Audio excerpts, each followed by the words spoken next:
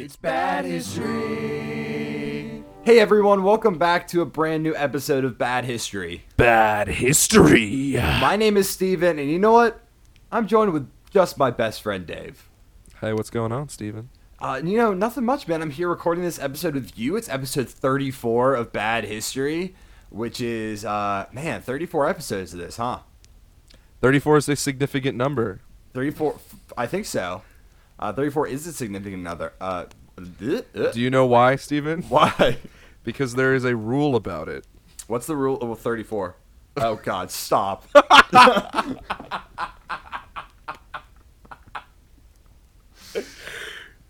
Anyway. You disgust me. Don't Google that. This one's coming at you guys a little bit late there. It's a little late in the day. A little bit late. Wow, I don't know about you, man, but my last 2 weeks have just been an absolute shit show. I had the flu, and I didn't tell you about it. Whoa, what? Yeah, I was really sick last weekend. That's why we didn't record. Oh, man. Yeah. I worked, last week I worked 7 days. I worked a full week. I actually am working a full week this weekend, too, but I have a little bit more time. But you had the flu. I worked 7 days last week. I'm working 7 days again this week. But we were finding time. So sorry it's coming at you guys a week late. Fuck consistency, am I right? The next one is not going to be a week early to make up for. Probably not, no. I'm going to be actually out of town next week, but that's neither here nor there. So this week we are talking about historically significant pieces of literature. Dave is doing a poem and a novel. I'm doing 2 novels. So we're going to be talking about that. We're going to be talking about how these pieces of literature have impacted history, the importance of them on history, the importance of them on society in general, I think. Anything you want to add to that, Dave? Yeah, so we talked about this a long time ago, and we said that they need to have an impact, mostly culturally. Yeah, and for sure. Then they couldn't be straight up Enlightenment pieces. They couldn't be what were the rules? We said we couldn't do any religious texts because that's a bit Fedora-y. Yeah. And we can't do Uncle Tom's Cabin. Uncle Tom's Cabin. I was going to originally do The Jungle by Upton Sinclair, but I thought that was a little bit too on the nose. Yeah. I don't know. That could have been good. No, it could have been good, but I think didn't respond to you because you asked me about that just because I wanted your self-doubt to destroy you. Yeah, well, it did. But no, I feel like most people learned about that either in a high school English class or in American history or whatever. Like most people know that The Jungle is the reason why we actually have DHEC. But anyway, so Dave, it's been a while. How have you been? Well, besides being sick, these last few weeks have been really good. Been doing a lot of law stuff. Been watching a lot of movies with my girlfriend. Nice.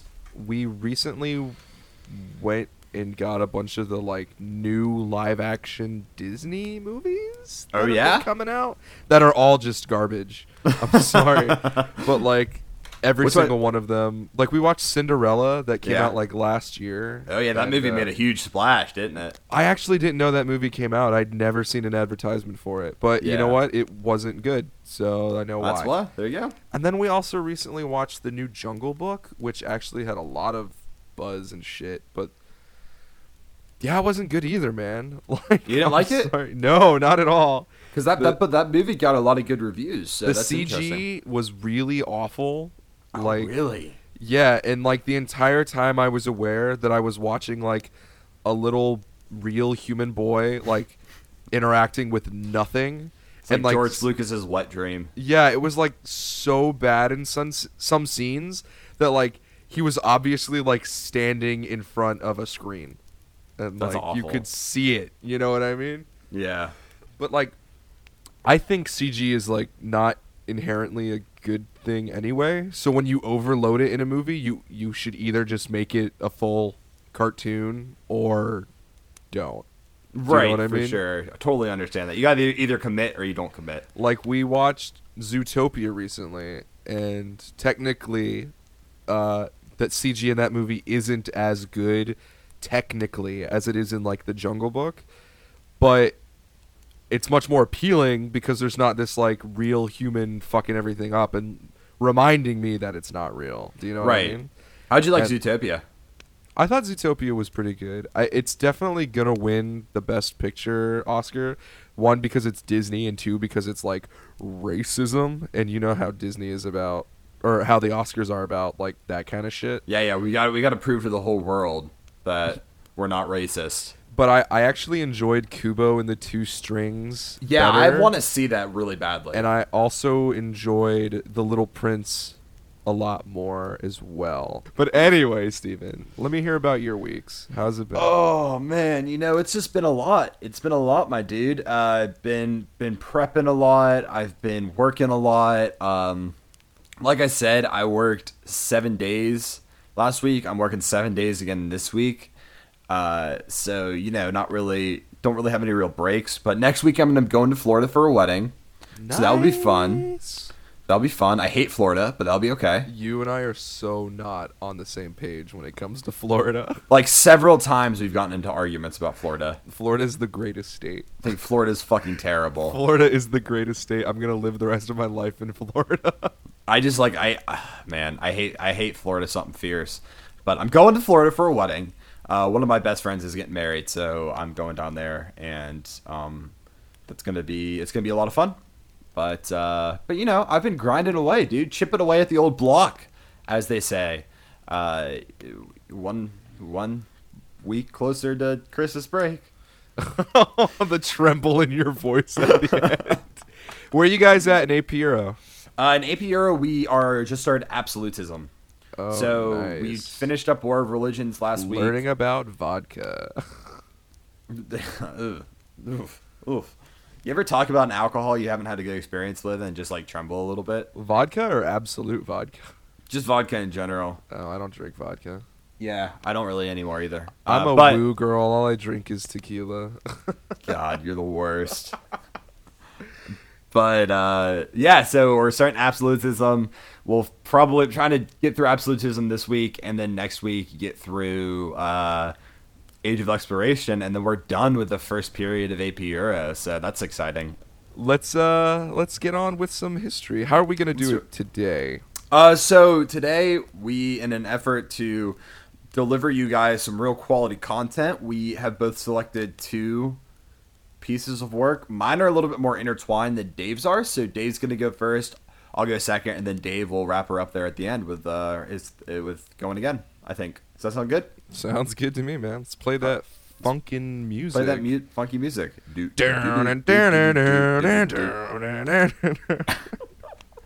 Was that Metallica? It was Enter Sandman. Enter Sandman?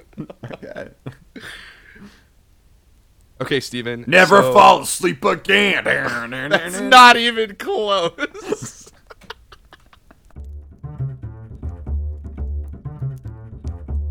Okay, Steven.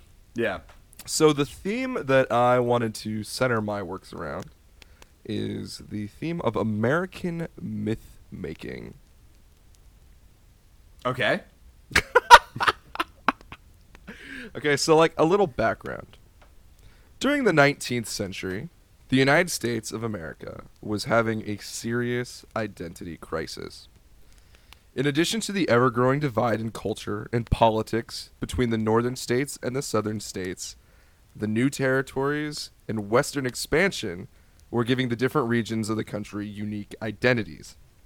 For example, an American citizen living in Boston would probably have more in common with somebody from Ireland than an American in Texas or Georgia. The country was new and needed something more ethereal to act as a cohesive element between the states, more so than politics or economics. It was the best of times. Oh, God. It was the blurst of times. America was missing a mythos, my friend. So Europe was full of history and identity, right? You got Charlemagne is France. Julius Caesar is Rome. Alexander the Great is both Greece and Macedonia. Also, Gustavus Adolphus is Sweden. He is Sweden. Yeah, everything that's great about Sweden. Gustavus Adolphus. But we were new. We hadn't sealed the pages of our history with the heroes of our creation yet. We lacked a Romulus and a Remus. We lacked an Aeneas. We lacked a King Arthur. Those who had played the greatest roles in building our fledgling nation were still alive at this point. And America's path to development of these figures was mostly different than that of Europe. As always, we had to do everything just a little differently because we're Americans. And we're better than you. The tales of our greatest heroes were not spread through campfire stories or poetic recitations, but through publication in Sunday newspapers. Moving to the first example, I want to talk about the author Washington Irving. Steven, you ever read any Irving? I have not read any Irving. Well, no. Irving is America's greatest myth builder. He was a writer, essayist, and historian. My finger quotes were in the air. Who is famous for writing Rip Van Winkle. Okay. The Legend of Sleepy Hollow. Oh, shit. Nice. And the biographies of George Washington, to name a few. In his age, alongside James Fenimore Cooper, writer of The Last of the Mohicans, Irving was one of the first American authors to actually become famous in Europe. But one thing Irving created has outlasted just about everything else he has helped create. He created the story of not just America's most famous builder, but one of the most famous explorers in world history, if not the most famous explorer in world history. Also, Steven's favorite person. Ooh, is this? In 1828, Washington Irving wrote the 3-volume work, A History of the Life and Voyages of Christopher Columbus. Oh, fuck this guy. So, Christopher Columbus, he was a well-known historical figure at the time, obviously. But what Irving did was craft a story full of hyperbole and flourishment to create one of the first purely American myths. The work, when it came out, was held as a paramount of American storytelling and was the most popular historical source on Columbus in the English-speaking world until 1942. Wow. So it's over 100 years, 1828 to 1942. Now, today, the work does not hold so well and has been accused of creating more historical misunderstandings than insights. Huh, I wonder why. So, most knowledge that the average American has about Christopher Columbus really comes from this book. Irving was not really a historian. He was more of a novelist, though he wrote some really important biographies, such as George Washington and actually the Prophet Muhammad, may he be in peace. He was more of a novelist. He wrote stories, not his stories. Many of the famous historical inaccuracies that he wrote about can really be boiled down to the jarringly false accusation from Irving that Europe believed until Columbus's voyage that the earth was flat. So everybody knows this story. Columbus, he was like, yo, the earth, it's like a ball. And everybody was like, ha, loser, it's not. It's flat like a fucking table. And he was like, well, I'll show you. And then he did, and then he was the hero, and then they made the globe, right? Well, I mean, I think, like, also one thing important to note about that is that the people who believed that the earth was flat were more of, like, the church. And not even that, they just, like, it was, like, the great beyond expanse was, like, this scary, scary thing you don't get involved with. False. That is false. Excuse me? Nobody at the time of Columbus thought the earth was flat. Not even the church.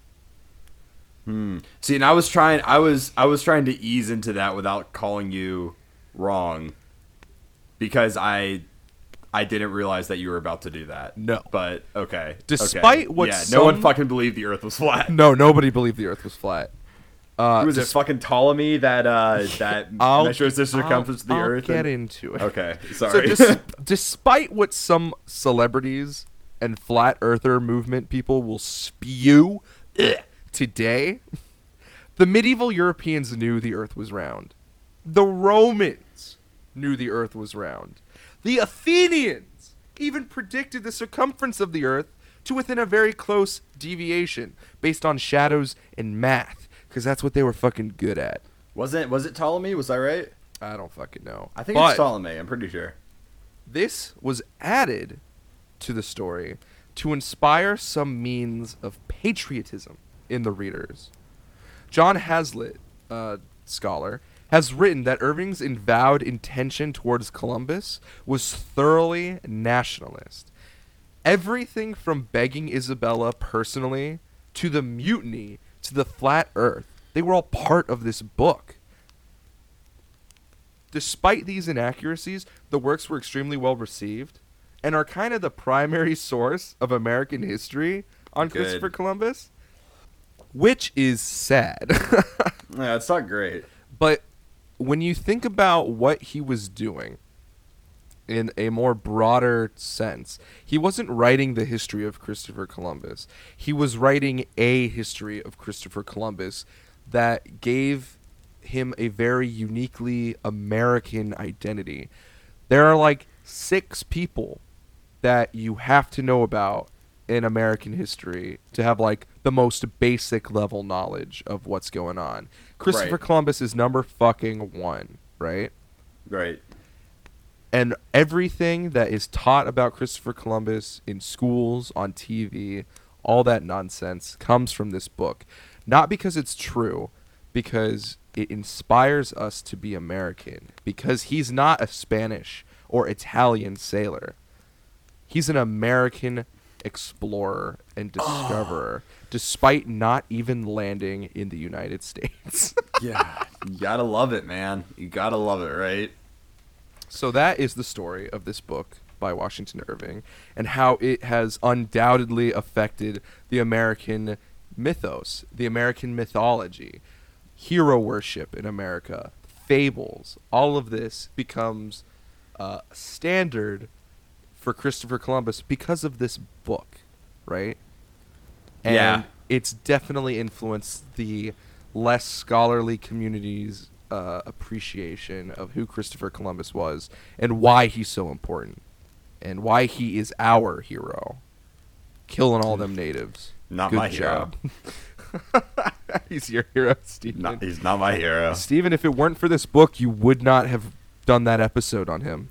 That's true. That's like the most angry I've been when we've recorded one of these things. And the only reason is because this book was written. So you got to thank Washington Irving for that shit. Yeah, thank you. Thank you for allowing me to hate someone as much as I hate Christopher Columbus. He also wrote The Legend of Sleepy Hollow, which is also pretty good. Kind of like America's first monster story, if you think about it.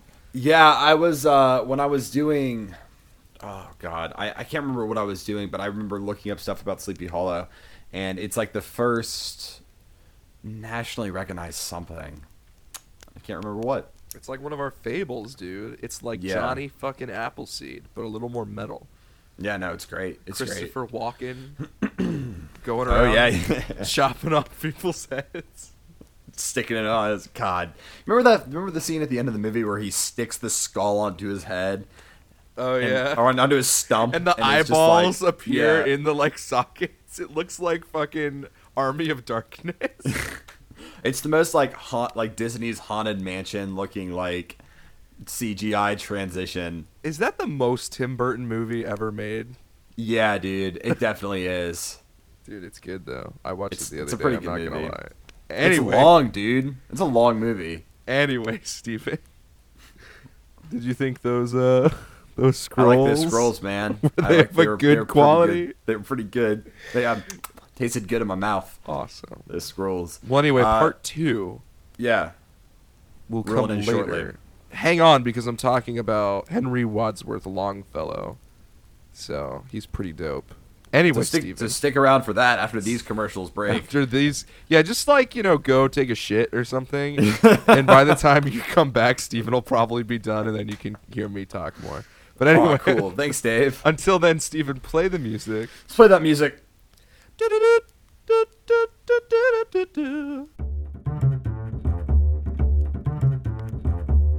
All right, Dave. Yes. So let's shift gears a little bit. I was going to ask you if you wanted to shift gears, and then I realized you didn't have a choice. I'm not the driver, okay? Yeah. No, you're not. Not anymore, you're not. Get on over, get into the passenger seat, because I'm driving now. Oh, no. Steven's going to fall asleep at the wheel and run over all the bumpy shits on the side of the highway. Yep. You ever do that before? You do? Nah, man. I went on a road trip with you one time and you do that all the time. It happened like twice. It happened like a lot more. It happened like twice. Anyway. So instead of looking at the American mythos like Dave did, I'm going to switch gears a little bit. And I want to talk about two novels that severely kind of shaped our view of dystopian future. And of course, I'm going to be talking about the novels 1984 and Brave New World. I thought we were talking about historical impacts. Do what? I thought we were talking about historical impacts. We are talking about historical impacts. I'm looking at culturally historical impacts. Okay. Yeah, man. Come on, keep up. It moves quickly. We're not defining genres or anything. We're not defining genres. Come on. Let me finish. Come on. All right. You can give me shit after I'm done. I'll let you go. All right. So both of these books are not only English classics, but they served as important pieces of literature critiques on our government and the world. So 1984, written by George Orwell, Brave New World, written by Aldous Huxley. I'm going to talk about both of these separately and then kind of talk about them together. I want to start the discussion chronologically by first talking about Brave New World. So like I said, Brave New World was written by Aldous Huxley in 1931. This is probably his most famous novel he's written.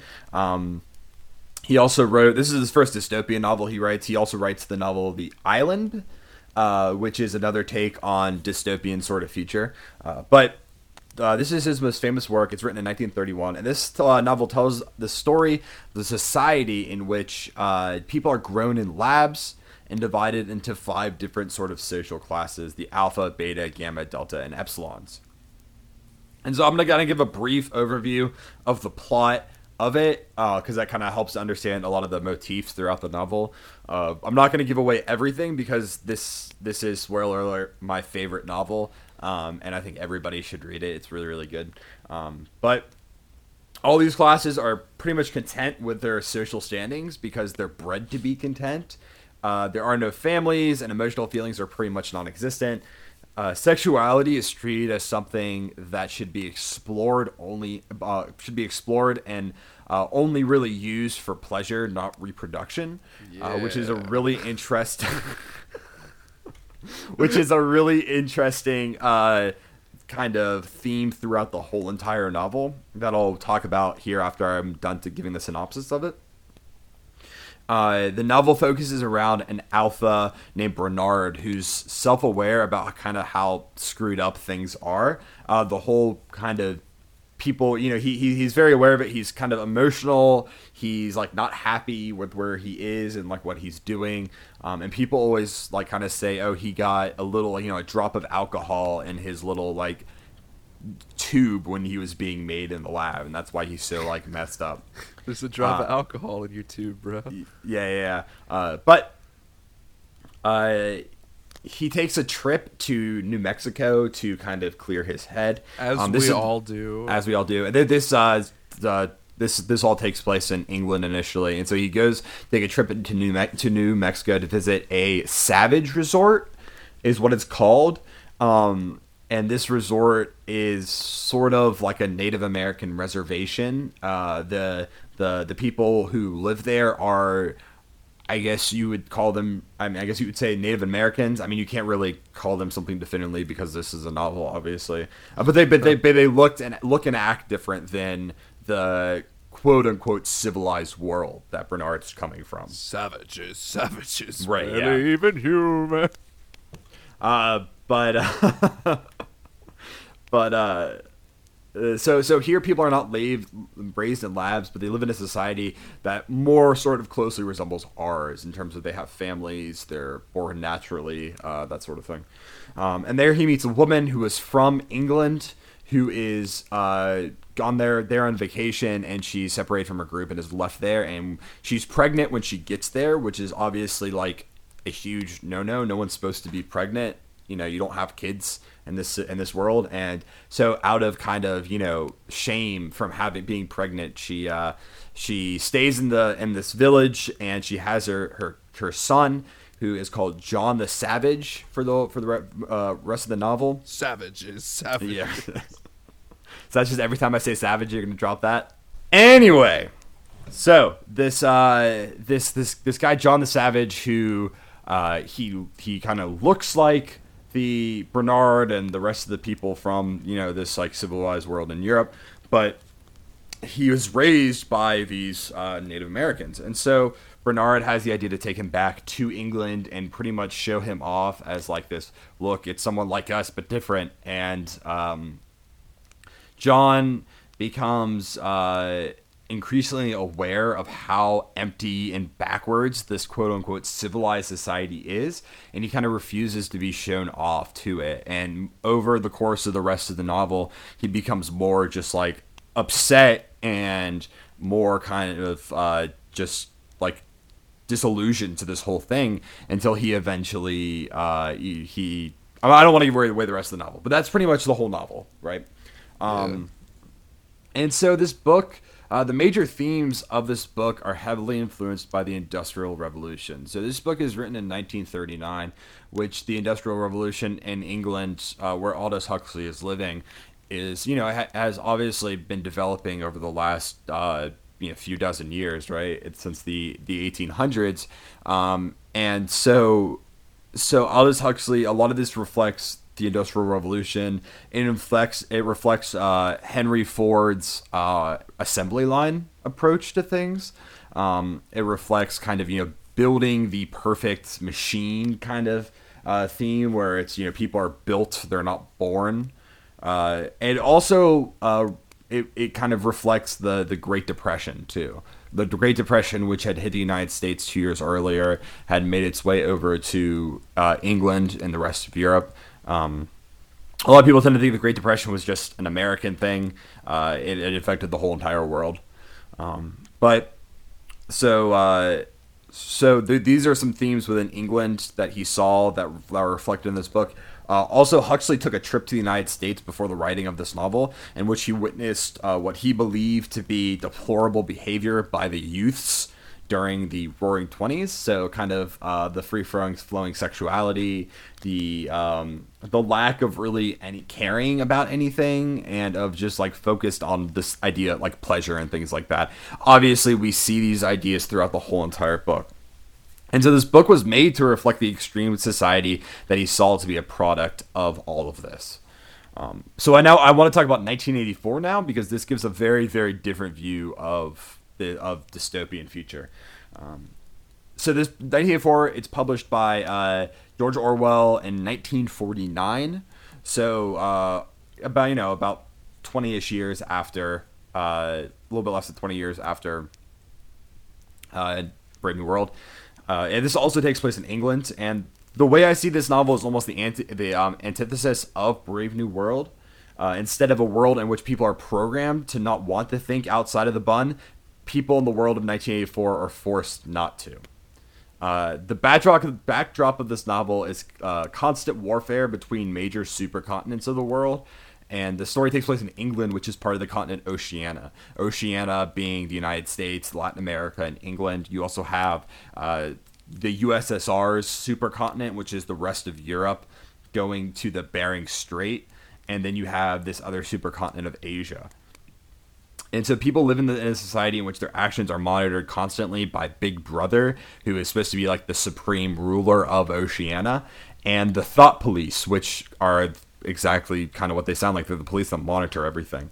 The story centers around this guy named Winston Smith, who begins to grow disillusioned with society. He begins to have an affair with a woman who shares a similar points of view with him. I'm going to give away the whole plot of this because I think it's important to really understanding how things work out and the whole ideas of this book. They are approached by a co-worker who tells them about an underground resistance movement, and they both pledge themselves to it. They are soon arrested and find out that there was no resistance movement at all, and it was like a big sting operation that's in place to catch people who have anti Big Brother and anti kind of governmental sympathies. The book ends with them both being tortured and brainwashed into complacency. So not a very, very happy book. And I'll say this, neither of these novels are super happy. No, dude. No, not at all. But the major themes of this book obviously stem from the fighting scene during World War II, nationalism, and censorship. Like I said, this comes out in 1949, so the war had been over for 4 years. And the Cold War was like starting to kind of pick up heat. And so obviously this is kind of based off of that, where you have the United States, USSR, and Asia being kind of the three big superpowers and that are constantly fighting with each other during 1984. So what impacts did these books have on our society? And like I said, both of these books had huge cultural impacts. Both of these books have become the staple of dystopian future novels, and at least in the United States. Even though neither of these books are technically American. They're both written by British authors, but they both tell of separate types of futures. Artists, musicians, and social critics draw upon many of their major themes to describe the world that we are currently living and that we will maybe eventually live in. So the importance of these books is more of that they're kind of this, one's one side of the coin, the other's the other side of the coin. They're both extremes that people like to draw upon to kind of critique our own society. Yeah. So really, I believe that both of these books are important to our society now, not just American, but I think the world society, because they're both the left and the right extremes, right? Yeah. And people can kind of use these to say, these are novels, but they're realistic, that something like this could happen. And also saying things like this are currently happening. In the West, we tend to pull out major themes of 1984 primarily, as opposed to Brave New World. And this is mostly due to the fact that oppression by government is what scares the crap out of us more than anything else, at least in the United States. We broke off from Britain because of oppressive governments. So 1984, I think, resonates with the majority of us because it's what we fear the most, is having a government that constantly monitors and watches us. Terms like Big Brother especially, but also thought police, have really worked their way into our vernacular. Artists like David Bowie and Muse have both made music that were heavily influenced by 1984. Muse's album Resistance, their whole entire album is based off of 1984 for the most part. And so we see less mention of Brave New World in our day-to-day, but some would argue that this is due to the fact that we have already started to see this process of self-obedience with our reliance to technology.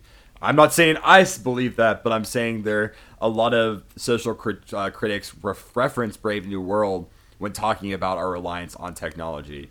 One kind of really, really just tasty piece of irony is that there's a Super Bowl commercial that Apple did where they said, oh God, what was it? It was something along the lines of like, this is not 1984 or something like that, or like this is not the something along those lines. I know the commercial you're talking about. It's like awful, and it's like it has no sense of irony, and like well, the people are watching the screen, and then like the woman comes in with the sledgehammer and breaks it, and it's for Apple.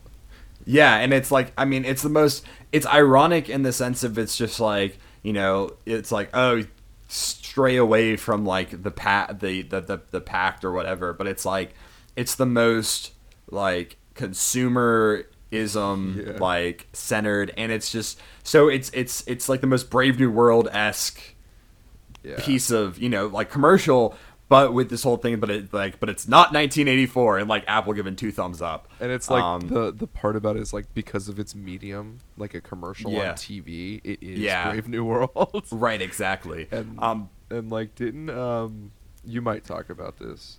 Wasn't Brave New World written as a response to 1984?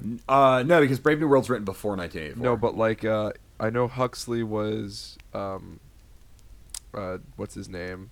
Jesus Christ. Was like the mentor of George Orwell. Yeah, he was his French teacher. And yeah. George Orwell like wrote like a draft or something. Yeah, I think because I've heard this too. Yeah. That he submitted him like an idea or an outline of like, what about this? And Huxley was like, it would be more like this. Yeah, yeah. And I've heard that. I don't necessarily believe it. But then again, I didn't take a serious amount of time to find out if it was right or not. Just because the only reason why I don't, the only reason why I don't believe that to be true is because the themes of 1984 are so World War II and post World War II that it hurts. Yeah. And I just don't see George Orwell coming up with that during, in the late 1920s, early 1920s. I don't see George Orwell coming up with that. But then again, who knows? It's kind of one of those famous stories from history, though, which is pretty interesting. But Aldous Huxley does write Brave New World Revisited, which is it's not like a sequel or anything. It's pretty much him saying, like, kind of breaking down the fourth wall and being like, okay, so I've written this super dystopian future book. 1984 is out as well. Let's talk about it. And talks about the, kind of what direction people are heading in now, which is interesting. But yeah, so I believe that both of these books are so important because of just their cultural relevancy to us today. And the fact that we kind of use these as, really they're as social critiques to our lives now, and that they're so applicable to our lives now. But I want to wrap things up by with this excerpt from social critic Neil Postman, who says, what Orwell feared were those who would ban books. What Huxley feared was that there would be no reason to ban a book, for there would be no one who wanted to read one. Orwell feared those who would deprive us of information. Huxley feared those who would give us so much that we would be reduced to passivity and egotism. Orwell feared that the truth would be concealed from us. Huxley feared the truth would be drowned in a sea of irrelevance. Which I think it does a good job of not only summing up the books themselves, but we read that today, and it's a lot of that sounds very familiar to some of the things and some of the critiques we have are in our own society without even referencing both of these novels. Yeah. So that's my my kind of overview, and I know that was very literature heavy in terms of like that was very English-y how I described the history, man?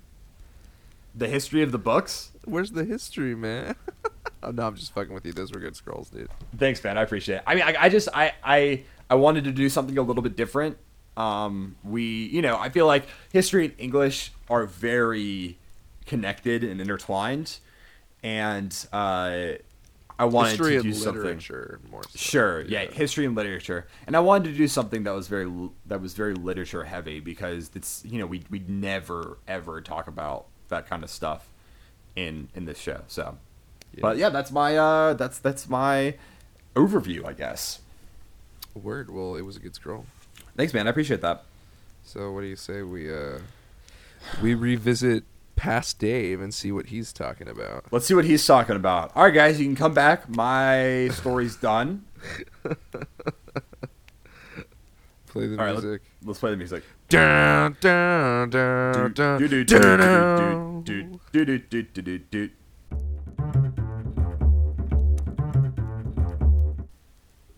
Okay, Stephen, so now that we're done talking about Washington Irving, there's another American poet that I would like to talk about right now who also created just as substantial an American legend through his literary works as Christopher Columbus.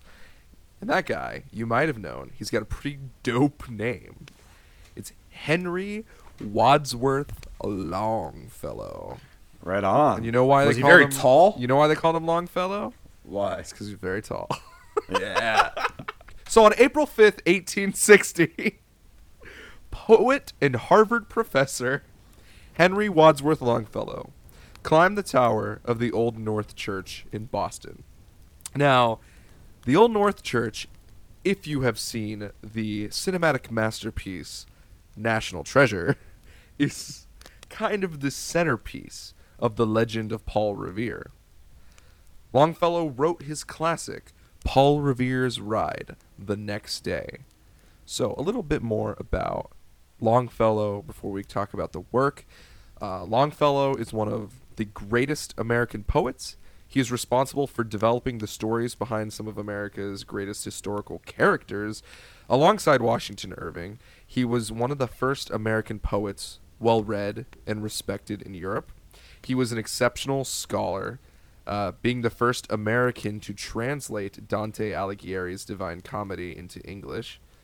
He was one of the 5 fireside poets who were the first American poets whose popularity challenged that of Europeans in America and around the world. Are you there with me, Stephen? Yeah, I'm here. Okay, I just didn't know if it cut out again.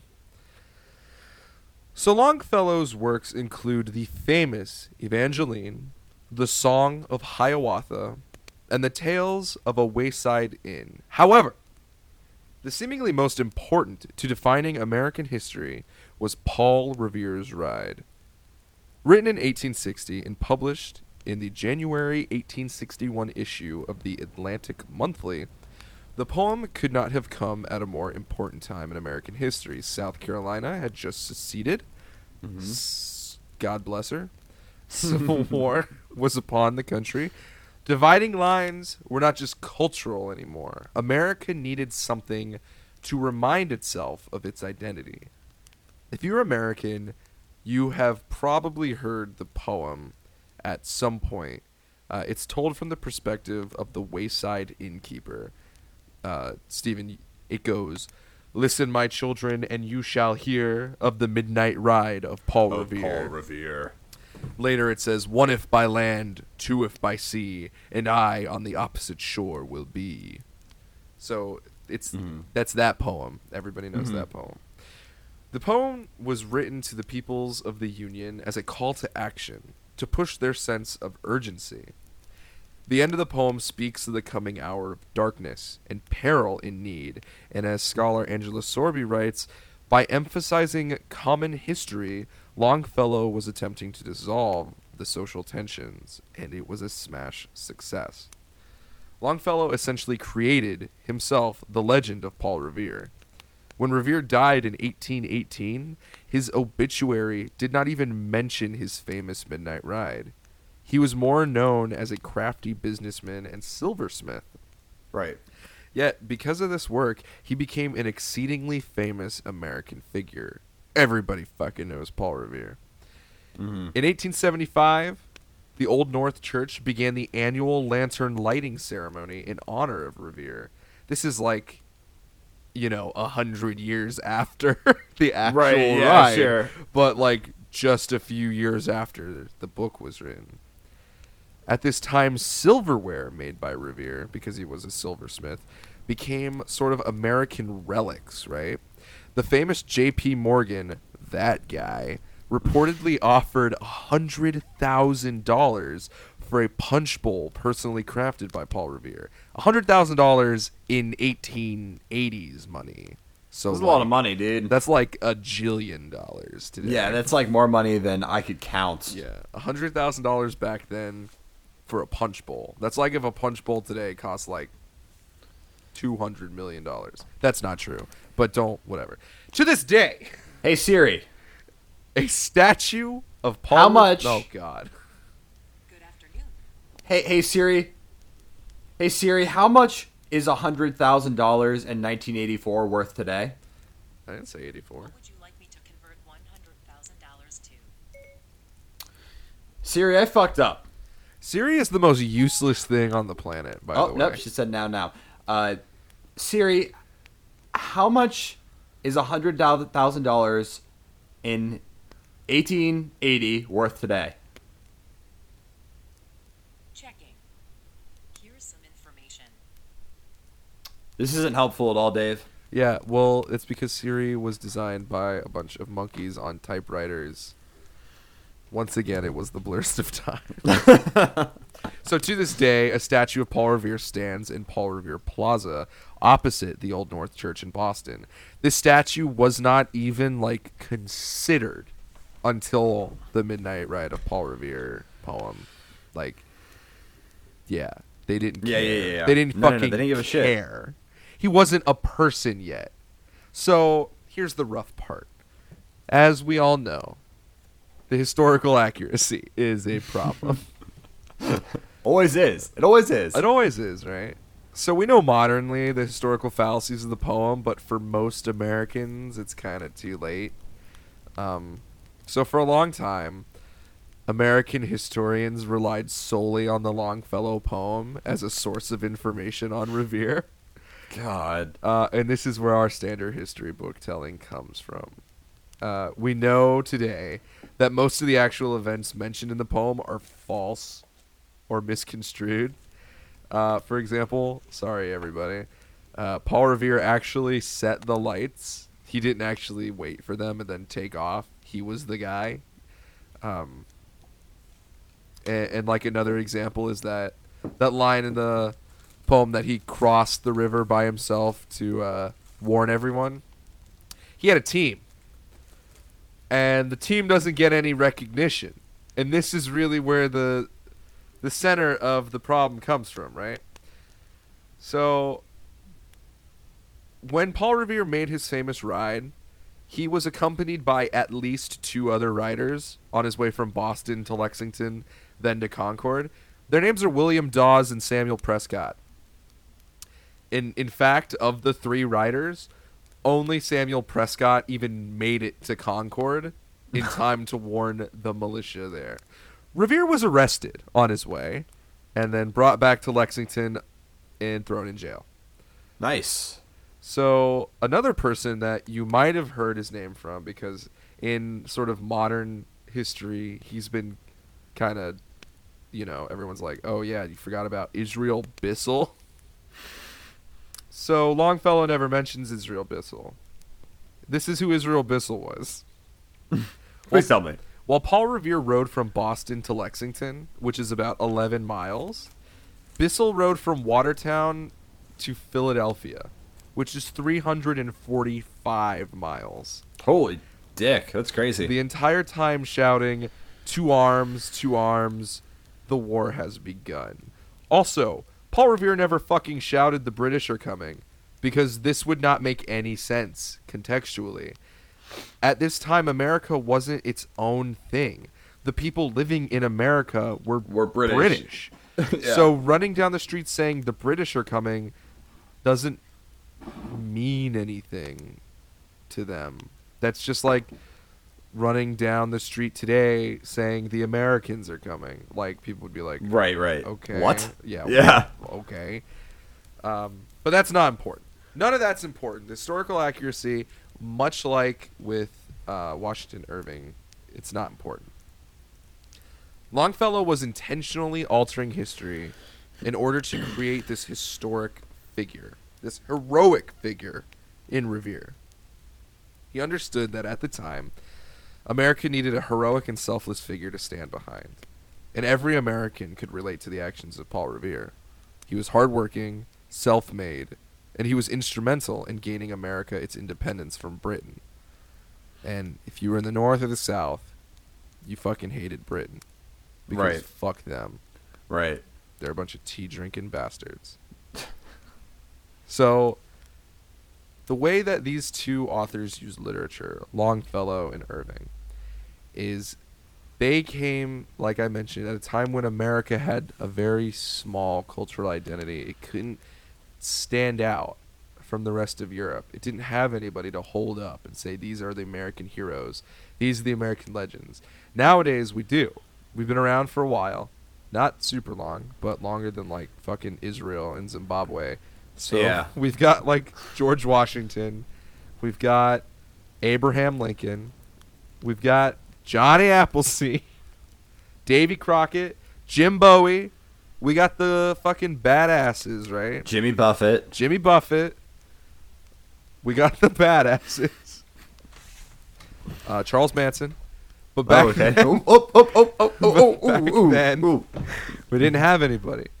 So these two authors were instrumental in using literature to develop the American sense of identity, the cultural sense of identity that we were begging for since we became independent. And that's Yeah. why these two works are important. Because without them, Yeah. Christopher Columbus would be an Italian sailor sailing for Spain. And Paul Revere would be a fucking douchebag. A silversmith. A silversmith.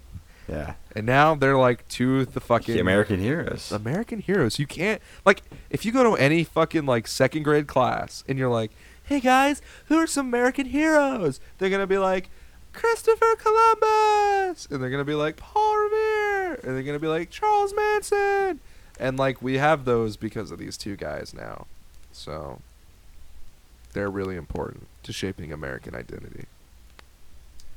The end. Dude, those were some good scrolls, man. Very, very interesting, Thank you. I think super important to understanding kind of our history as a country, which is cool. Yeah, dude. Well, Um, glad you liked it. Yeah, this was a great episode. I think this was way different than what we normally do, so that's cool. Yeah, dude. I'm always a fan of changing things up, mixing it up a little bit, you know. Yeah. So before we end today's episode, a few things. First of all, Dave, Yeah. What's up? you brought this to my attention. We've been doing this shit for a year. Oh my God, have we? Yeah, pretty much like almost a year exact, which is crazy. I want We to start- die. We started in October of last year, and we haven't missed a week since. Not true at all. That's not true at all.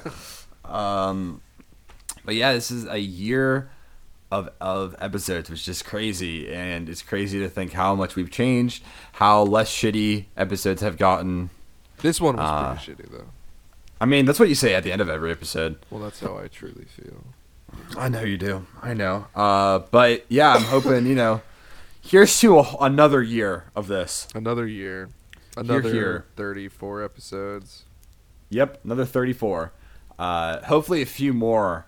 Hopefully we stay a little bit more consistent. That'd be But good. that's okay. That'd be cool. And truly, seriously, thank you guys for hanging with us through this very interesting, hectic time period in both of our lives.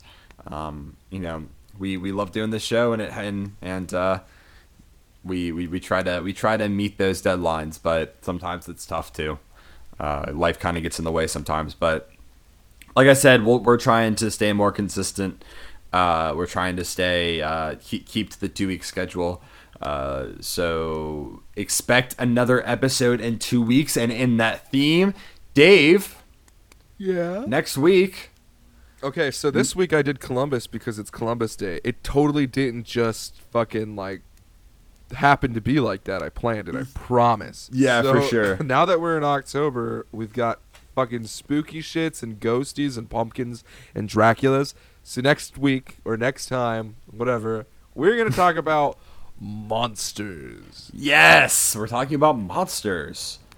So, how do we want to outline this? Okay, So we're gonna give a historical and mythological background to specific monsters. I'm not talking about fucking vampires or werewolves. I'm talking Dracula and the werewolf. right, Gotcha. right. The Wolf Man. The Wolf Man. So fucking Lon Chaney. Heck yes. We're gonna do. Goddamn, not Dracula. Not no. not Dracula. I say the two examples you used are off the table. Yeah, we can't use those. But anything from Greek mythology, anything from ancient Chinese mythology, anything To from African modern. mythology, American mythology, fucking Antarctican European. mythology. It's all good For sure. Steven, All mythologies. Yeah. I'm going to give you a specific no-no, and then you can give me a specific no-no. Okay. You can't do any kind of Leviathan or Kraken or sea monster. Ah, damn it. You know me so well. What about me? Okay, you can't do any. Okay, your monster can't be modern. It has to be derived from some ancient culture. Sounds good. Cool. Awesome.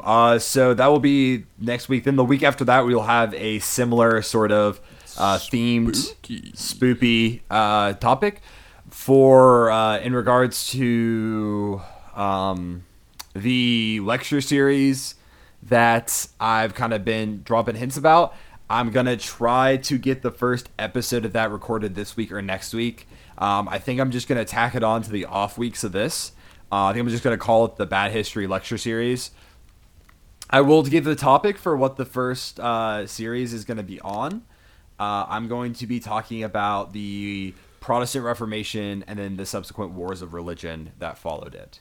So I'm going to probably do kind of episode blocks. So maybe like 10 episode blocks about the Protestant Reformation and the wars of religion. And with all those episodes and the blocks of episodes are going to be trying to answer kind of a central question that I drop at the beginning of the first episode of that block. Steven, if we have any questions about your topics, after listening, can we direct those questions to you for answers?